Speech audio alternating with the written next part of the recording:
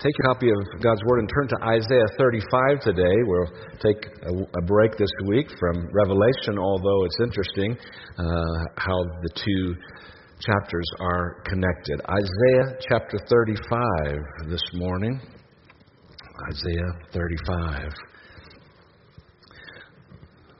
The plane thumped against the ground as the wheels touched down and the brakes immediately went on. It was November 2nd, 2017, 11:32 a.m., and our family had landed in Albuquerque for you to vote that I would become your next senior pastor, and so our family was here for the weekend. And as Flight 2794 hit the ground, Kathy was reading through some birthday cards. The day before had been her birthday, and so as we were taxiing across the runway, the next card she opened, the verse on the front was from today's passage in Isaiah 35 about streams in the desert.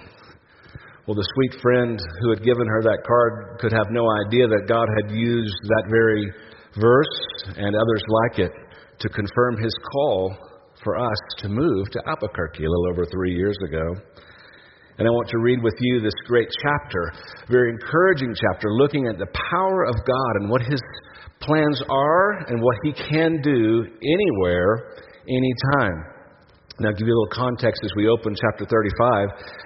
Israel, when they received this prophecy through the prophet Isaiah, they were in the middle of a 70-year, and it was actually written before, but they were reading and receiving it in the middle of a 70-year exile and captivity over in Babylon because of their disobedience, their stubbornness toward God. But God, because He'd made a covenant with them, never forgot them for one moment.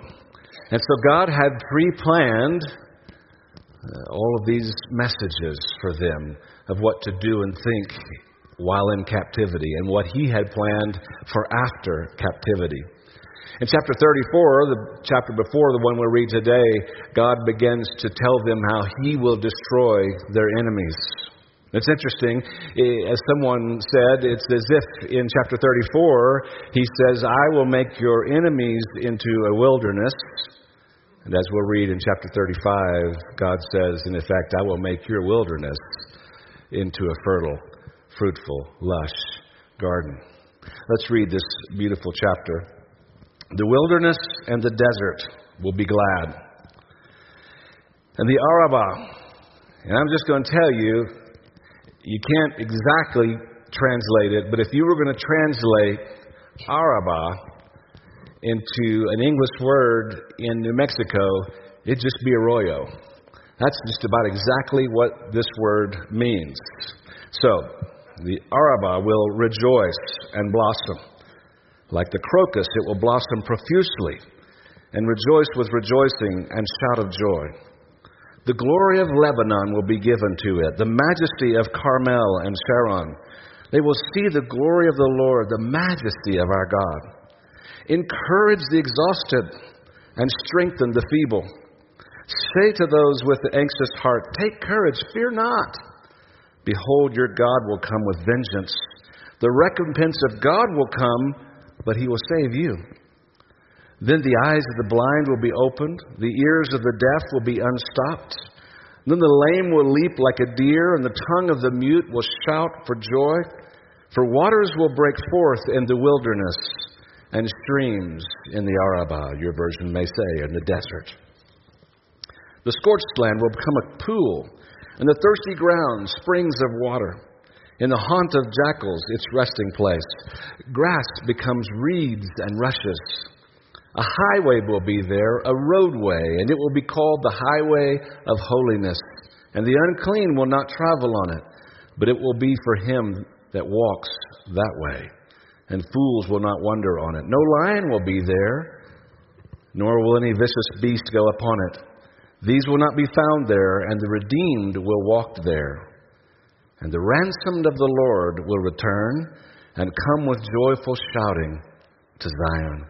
With everlasting joy upon their heads, they will find gladness and joy, and sorrow and sighing will flee away. And for many of you, a little chorus comes to mind there with that last verse, and that's exactly where it came from. Well, let's look at this passage together. This promise that God sent to Israel in the middle of their captivity, in the middle of their difficulty, in the middle of their sorrow, being separated from their land, and He sends these words. And in these first couple of verses and throughout, it appears that God is speaking with a picture of the Negev, which is in southern Israel. It's that piece of desert that flows and starts from the Dead Sea and works on down, and then Israel's ownership of it comes down with a diagonal line. But this uninhabitable place, I mean, we have desert, but the Negev is desert. And it would be desert with two S's, but Kathy taught me the difference in spelling desert and dessert is you want more dessert, so that's how you remember to do two S's for dessert. So that's free for those of you who have trouble. That still helps me. When I was typing this sermon, that helped me.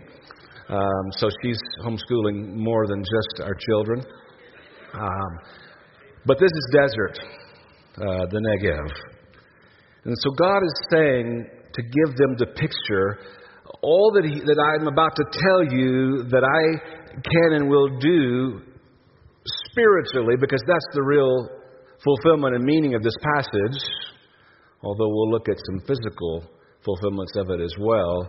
He says, it's as if I want to contrast what I can and will do. I can take the Negev and do the following things. The wilderness, and the desert will be glad, and the Arabah will rejoice and blossom. And like the crocus, this beautiful wildflower. Now, your version may say rose. It may say saffron. They're all appropriate here.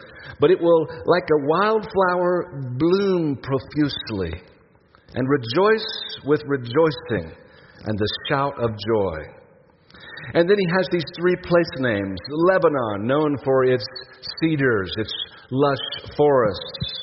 Carmel, known for its beauty and its oaks. And Sharon, known for its roses and its other fertile beauty. There you see in the Song of Solomon, the rose of Sharon. Same thing here. That's why this is here. And they will see the glory of the Lord, the majesty of our God. And so God says, I can do this in a desert. I can do anything. I can take care of what's happening in your life. Now, understand that when they got this, the news wasn't you're going home tomorrow. The news wasn't you're going back to your land tomorrow.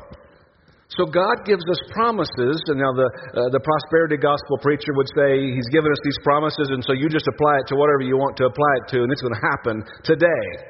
Well, that's not a biblical application of the promises of God. God has His own timing. But God says, stay with it, stick with me, keep the faith. I've got this in my timing. I saw yesterday a beautiful phrase. God's not finished writing your story. The problem is you keep trying to take the pen out of His hand. Anybody need to hear that? Yes. So, God says, I can do all this anywhere. And then He goes on, He says, so because of this, encourage the exhausted and strengthen the feeble. Now, there's always exhausted people. There's always feeble people.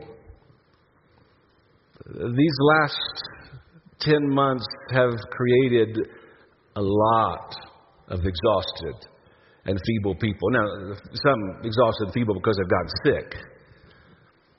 But beyond that, it's created an edginess across our nation. Sometimes could work itself into the walls of a church. But folks are exhausted. Folks are tired of it all. No matter what you feel about it, it's just tiring and feeble. And then some of you in this room, some of you listening, you've got other things going on that to you, the whole COVID thing is nothing compared to what's going on in your life. You've got something else that's a lot bigger in your windshield right now than COVID. And you're exhausted and you're feeble. So what do we encourage each other with? And it's the encouragement from the preacher to the pew, across the circle in the Bible study, in the conversations and emails and phone calls and texts among believers, all of us encouraging one another with what? Verse 4, say to those with anxious heart, take courage, fear not. The Scripture is full of that message. Fear not, fear not, fear not. And they're written for me, because I so easily fear. Take courage, fear not. Behold, your God will come with vengeance on your enemies, and the recompense of God will come, but He will save you. When the tornado comes, He says, you're going to be in the eye of the tornado. And again, He's not promising Israel they'll never have a problem, that they won't ever have a sick child or any of those things. He's not promising us that. But He's saying, I will destroy your enemy. And for us, the enemy is spiritual. It's the devil himself. And He did defeat him already on the cross when He died and rose again. And as we've been studying in Revelation, the ultimate fulfillment of this is that He will defeat the devil and send him off into eternal punishment forever and ever. But if you know Christ as Savior, you will exist in the eye of that tornado. And that's what we've been looking at in the book of Revelation. And then in verse 5, he goes into these 4 physical maladies that he says God will bring these healings. And it's interesting because, of course, all of this is fulfilled in Christ, as Old Testament prophecy is. And so it has been fulfilled today. And yet, as again, in Revelation, we've seen the ultimate fulfillment, the final, eternal fulfillment. But all these things in verse 5 and 6, Jesus did on the earth. All of these things God still has the power to do. We don't have healing services scheduled 7 p.m. on Tuesday where we guarantee that God will do this and that. But He still has the power to heal. We still should cry out in prayer to Him. If you're not on our church's prayer chain, I would encourage you to send an email, call the office, and get on that. There are a lot of sicknesses and other things that come through there that we cry out to God for. And He moves. He answers. Sometimes we see the healing. Sometimes we don't. But He always hears and always moves. But He says these 4 things. The eyes of the blind will be open. The ears of the deaf will be unstopped. The lame will leap like a deer. And the tongue of the mute will shout for joy. Again, God still can heal these 4 and many more physical illnesses. But the fulfillment really is about what God wants to do in the spirit world in His people.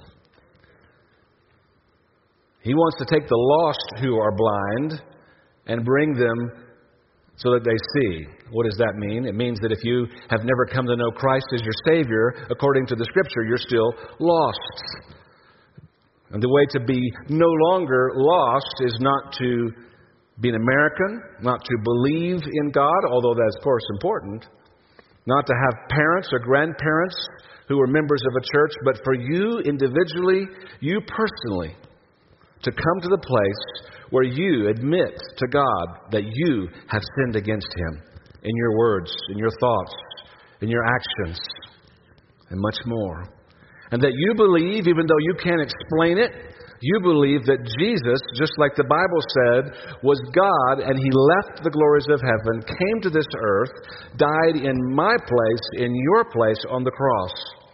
And that you want to place your faith no longer in being good, no longer in being religious, but you want to say, because of what I've done, God, and because of what you've done, I want to say that the only way that I can know God, the only way that I can go to heaven, the only way that I can be forgiven is to say, from this point on, I'm trusting in what Jesus did for me. And I want to follow Him with my life imperfectly. But I'm making a decision to choose to quit going my way by myself and to follow after this Jesus. So He does that. And you can do that today to open our eyes. But even as believers, there are areas where we have blindnesses that need to be made clear. We have deafness spiritually that needs to be unstopped. We have lameness that needs to be healed. And we have muteness spiritually that He can and will heal if we will cooperate. For waters will break forth in the wilderness and streams in the Arabah. Now, I'd never seen this whole arroyo thing, of course, until we moved here 3 years ago. I heard about it, got the warnings, stay out of the arroyo, and all of that. But it is a sight to see. And it happens in the wadis and in the Arabahs in Israel, where dusty, dry as they can be, stretches become flooded instantly.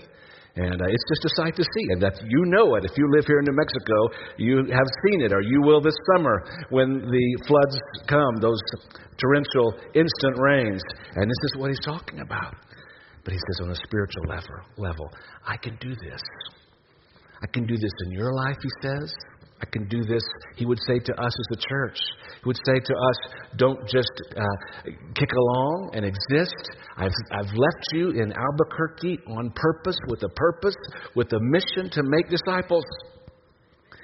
And so in 2021, we'll continue that mission.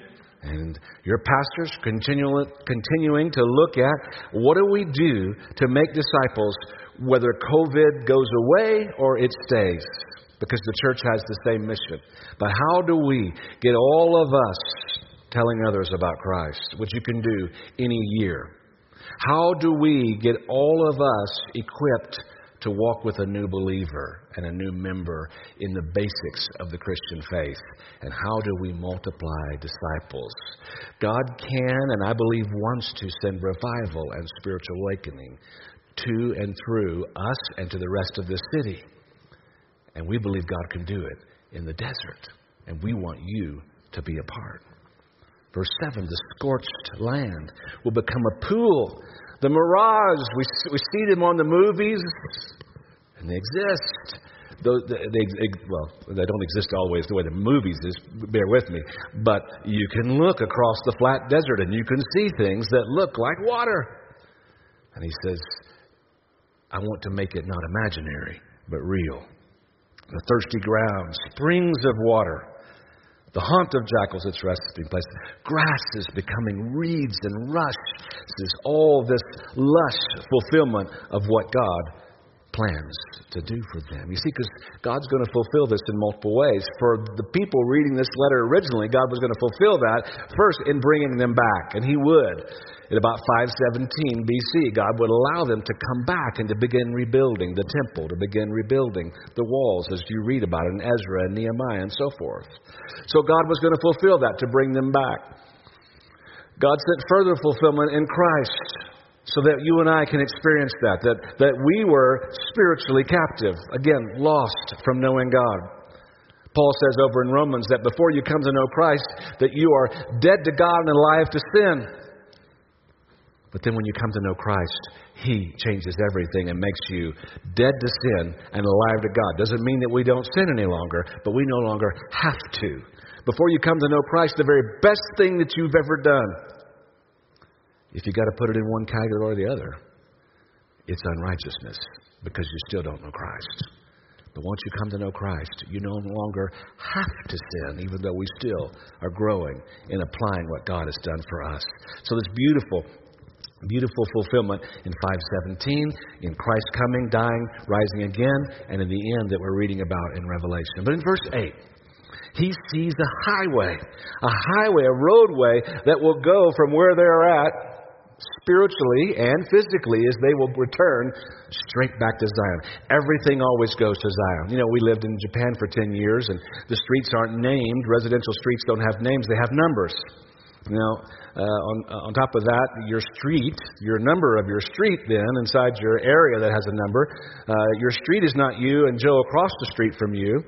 Your street is you and the guy behind you. And so that is a little confusing for the way we do streets. Of course, in the olden days, too, they numbered the houses according to when they were built, not in side-by-side order. So it's a little confusing, especially since when we lived there was no internet, no GPS. But I was going somewhere with that. Yeah. Number one street, number one quadrant is always the closest to Tokyo. That's exactly what it was for them. Everything was Zion. Everything was up to Zion, up to Jerusalem, and down from Jerusalem. God says, I'm going to build a highway for you. I'm taking you home to your land, and it is their land. God gave it to them. I'm taking you home. But the meaning is deeper, of course. It says there'll be a highway. It'll be called the highway of holiness, and the unclean will not travel on it. But it will be for him who walks that way. Well, this cleanness, of course, is not achieved purity. We don't achieve our righteousness. No man ever, no woman ever, no child ever will be able to say to God, I have achieved the righteousness necessary to know you. I have achieved the righteousness necessary to go to heaven. It's imputed. It's given to us because of our faith in what Christ did to purchase it for us. He says, but it will be God's people who will walk that way to go back to what God wants to do. Are you a part of that people to walk on that road? He says the unclean won't go there. They won't want to go there. We drive down the interstate and you see on the signs, if you exit here and you take this road, this is where it will take you. Now, I'm going to say in New Mexico, when I was first driving around, I'd be surprised sometimes because I'd think, I didn't think that was anywhere near here. And it just meant if you turn left here on this highway, you're not going to see anything for 3 hours till you hit Roswell, or something like that. So it didn't mean it's anywhere close. Quemado. It's nowhere near I-40 at the Quemado exit.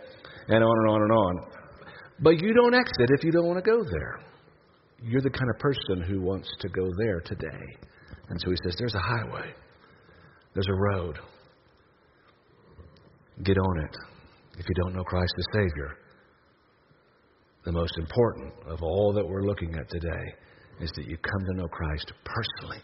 So that you're able to say, as Mark identified as he sang, I know the day that I came to know Christ. But he says, don't worry in verse 9, because traveling across that land could be treacherous. He says, there won't be a lion there. There won't be any vicious beast to go up on it with you. They won't be found there, but the redeemed will walk there. Are you the redeemed?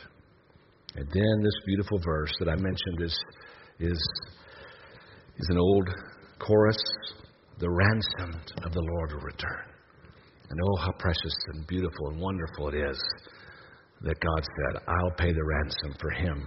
I'll pay the ransom for her. I'll pay the ransom for him and for her and for him and for her by dying on the cross. Now, how are these people saved spiritually? By Christ. Don't think too much about that. The smoke will start coming out your ears but they had faith in God who would later pay for it on the cross. The ransom of the Lord will return, and they will come with joyful shouting to Zion. And that come with joyful shouting, it may read differently in your version because what it means is they're going to come with song. God's people sing. We just do. We just sing. And when COVID first hit, that choir that gathered together in Skagit County, Washington, and spent a few hours together, and they got a lot of COVID cases that came out of there. Oh, the media and some government officials took that, tried to make all they could with it, particularly to say churches shouldn't reopen and churches shouldn't sing. Well, you can find all over the internet how bad the singing was that night. But I'm just going to tell you, you can find anything on the internet. You can find just as much when you get down to scientists. And every scientist believes different things. There's no science believes this or that. But you can find a lot of scientists who've done singing studies. I read a few of them. Where's his name? I took his name out of here. There he is. Dr. Kahler from the Military University in Munich found that when we sing, the droplets, whoever knew the word droplet before this year, right? I don't know. The droplets travel about 18 inches. It's not very far. Dr. Adam Feen of Bristol University in England, there's evidence this way and that way about the dangers of singing, but it's just anecdotal. What we learned later about that choir in Skagit County is they spent a long time together that night. They were mostly older. They ate together, passed snacks around, interacted in small groups, and so on and so forth. But then in the end, Even that doesn't really matter to me because God's people sing. And we can debate what is law and what is government mandate and all of those things. And when this is over, maybe we'll debate those for a long time. But for me, it's just overreach to say that God's people shouldn't sing. God's people sing. And the ransomed of the Lord will return. They'll come with song to Zion. And everlasting joy will be on their heads. Oh, how the believer ought to be the one who has joy. Now, joy is not the same as moment by moment happiness with everything that's happening in my life. There's some things that happen every day that I don't like. But in the end, the believer has got to be the one who has joy. Joy is persistent. Again, it's honest. Doesn't mean that we don't have honest things happening in our life and things that make us cry and all of those things. But the believer ought to be the joyous person who says, God wins. God's got this. This is bigger than me. And even this whole picture is bigger than us. This picture, if you can latch on to God wanting to send revival and spiritual awakening to Albuquerque and to any church who will be a part of that, any church who will cooperate with Him and will call out to be a part of that in prayer. If you latch onto that, it does clear up some other things in your life that you say, you know what, that's not really that important anymore. And Christians, if we were to interview everybody on my street, and they said, who's got joy on this street? I don't want you to interview them, but they should point to our house and not say, well, I tell you what, the Christian who lives down the street, man, sour? No, the Christian ought to have joy. Joy upon their heads. And they will find gladness and joy. Joy and rejoicing is all through this. You see, because God says, I can bring joy and rejoicing in the desert. And sorrow and sighing will flee away. Ultimate fulfillment is what we've been looking at in Revelation. If you know Christ, it doesn't matter what happens between here and the end. We know how the story ends, and we're going to be forever with Christ. Temporary fulfillment is that God is doing and wants to do a great work in Albuquerque and at Sandia Baptist Church, if we'll participate. Some of the most beautiful golf courses in the world are in New Mexico. I don't play golf anymore. We went to Japan. I thought, well, in Japan it's ridiculously expensive to play golf. Most Japanese golfers never touch a course. They spend their life at the range, triple-decker ranges. And I thought, as bad as I am, being gone from my family for 4 hours and paying that much money just doesn't make sense. And so I don't play anymore. But when I worked at Gloriette, I got to go golfing a few times. Some of the most beautiful courses in the world. You get the right soil and you pour a lot of water on something here in New Mexico, and man, oh man, it will be lush and green. And the contrast with the desert around is so, so beautiful. The soil is the gospel, and the rain is prayer. Are we willing to share the gospel, and are we willing to pray? Pray. I want to ask you to consider joining us on Wednesday nights, 6 p.m. You can join online, Facebook Live, but you can join in person. Our in-person group has been growing, and although, man, oh man, I can't wait to serve food again with our kitchen staff and the delicious food they serve. But I'm going to tell you, our group is as good on Wednesday nights as when we fed. They're coming, and we don't even feed them because we're just having a good time in a short Bible study and then prayer, praying for revival. I want to ask you to join us on Wednesday nights. In 1948, of course, Israel inherited their land again, and they inherited a decimated land. 60% of it desert. But it's been very interesting to watch. Again, the fulfillment of this passage was immediate for them to return to their land. Of course, then they were forced out of their land again, and God's given it back to them again. But the true fulfillment for us is spiritual, but it is still interesting to watch God with His people who live in the desert. When Israel got their land back in 1948, 2% of it was covered in trees. Now it's about 8%. Now that's a small number, but that's an incredible. You've got to understand what 2% to 8% means. That's an incredible growth in their forest. Now Israel is it's a little bit bigger than Socorro County. So small is this postage stamp-sized nation for whom God has done so much. But God has helped them to take a decimated land, and it is becoming increasingly more fertile. There are crops coming from Israel. It's one of the most fertile places in the world in some parts, even though 60% of it is desert. When the British gave it to them, the British said, you can't house more than 2 million people in Israel because of it being so desolate, so dry. The population now is between 8 and 9 million, as God has blessed them and is adding color back to the land that they inherited. It's a physical picture of what God can do spiritually, even here in the desert. I want to ask you to join with us in this 2021 to ask God to bring revival to His people and spiritual awakening to Albuquerque and to New Mexico, because He can cause streams to flow in the desert. Let's pray.